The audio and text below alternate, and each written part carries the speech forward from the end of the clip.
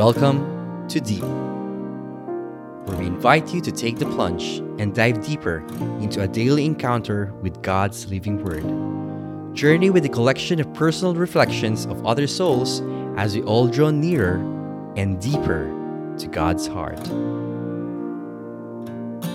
Hello, and welcome to another Soul Sunday here at Deep.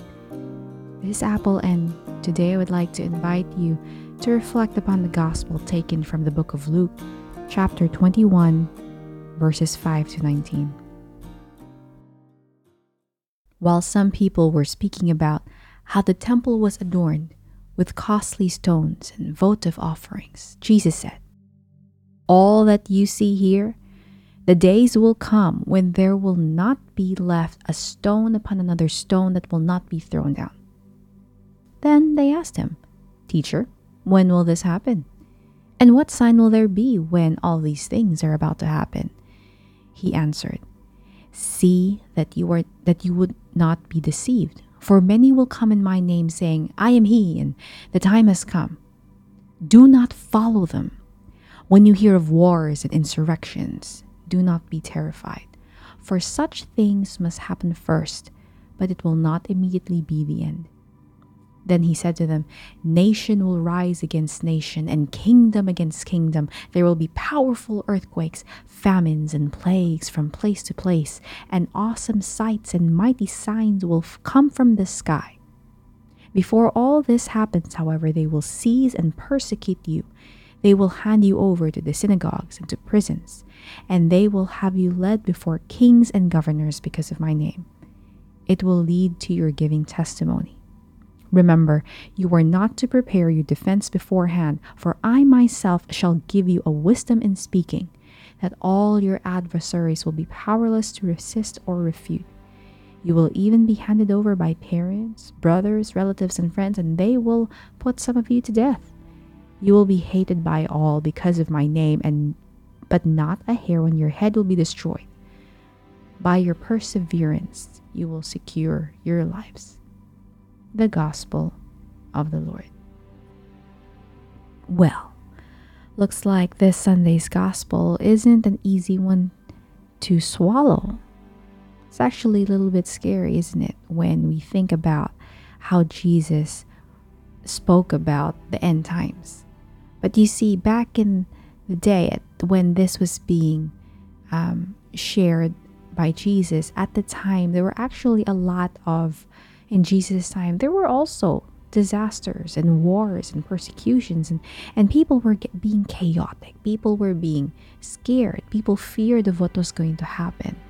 But this has been something that's been time and time again. You know, our world has seen many cycles of this.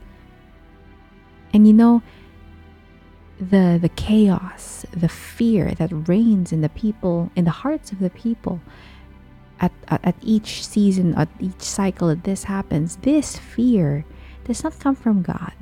This fear of what's about to happen, this is the way of how the enemy is seeking to destroy us. Not by the wars, not by in itself, but the enemy is seeking to destroy us by removing our faith from God, in inserting division, in inserting doubt, in inserting fear that God cannot be alive in what's happening right now, or making us believe that God does not care about the suffering that his people are going through. But I would also like to take you back to that verse where how these the people at the temple were asking him, "Teacher, when will this happen? And what sign will there be when all these things are about to happen?" While reading this gospel, I was thinking of what could have been the intention of why they asked, when would it happen? Would it be because they feared of the end of the world? Or did they fear the end of the lifestyle that they were living? Could it be that the intention of asking the sign of when they were going to have all of these that they feared to take place. Maybe they feared, maybe they were asking for a sign so that they knew, okay, so until this day, we can live the kind of lives that we're living so that when that day comes, we can just repent and then be one of the people who were saved. Siguro until then. Isn't it true that a lot of us, we try to, siguro okay pa naman. Siguro I can just live the way how I'm living. Okay pa naman eh, mukhang okay pa naman. I'm not hurting anybody. I feel good. The sins that I'm doing, even though I know they're not really right, but God will forgive me anyways. There's always tomorrow. I can always repent tomorrow.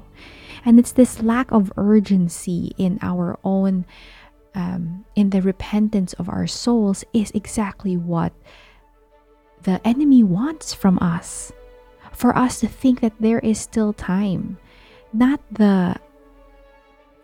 the idea that the world will end, but the lack of urgency about bringing our souls, our hearts to be aligned with God.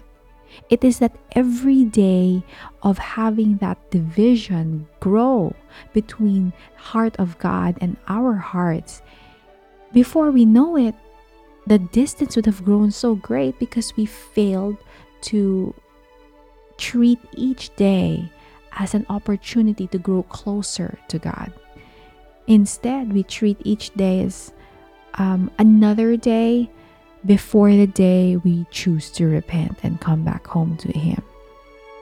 You see, mga langga, a lot of us are so comfortable in the immoral decisions that we've made in our lives. It's become our comfort zone. And because we've grown accustomed to the situation that we are in, even though at the deepest corner of our hearts we know that it's leading us away from God, the lack of urgency to change it because of the effort it would take, because of the hurt that it would bring, it's exactly this that will take us away from God. And maybe that could have been the reason why these people asked for the sign. And yet, mga langga, please know that even in whatever state of life we are in, whether we be in a state of grace or not, God has not abandoned us. God has not abandoned me. God has not abandoned you. In fact, He is still at heart's reach. And so, mga langga, if you're listening to this right now, I pray that today will be the day. Today will be the day that you would treat as your first day, your last day, your only day. That you would come home to His loving embrace. Take the step, langga. Don't wait for tomorrow. If there's anything we know, is that tomorrow is uncertain. The yesterday is already done. But today is the opportunity that God is giving us to come home to Him. Take the step, make the decision to come back home. If you are currently living in a state that is not of grace, then make today the day when you will come back home. It's going to be hard, it's going to be rough, it's going to be really, really painful to pull yourself out of that zone. But trust me, the peace that can only come from God is waiting for you. And it's a peace that will outlast the happiness that you think you're experiencing in this comfort zone that you have. Any zone, comfort or uncomfortable, when God is not there, it will not last. And so we pray in the name of the Father, and the Son, and the Holy Spirit. Amen. Lord, we pray that we may have the courage, that we may ask for the grace to have your Spirit move us with urgency to take decisions, to take steps that will lead us closer and closer to your heart. May every step that we take, every decision we make, every word we speak, every thought we think, may always be one that will bring us closer to you. We ask all of this in Jesus' mighty name. Amen. In the name of the Father, and of the Son, and of the Holy Spirit. Amen. Langga, don't wait for tomorrow. Take today, treat today as the day when you can come home. Always remember na palangga, ka sa Diyos.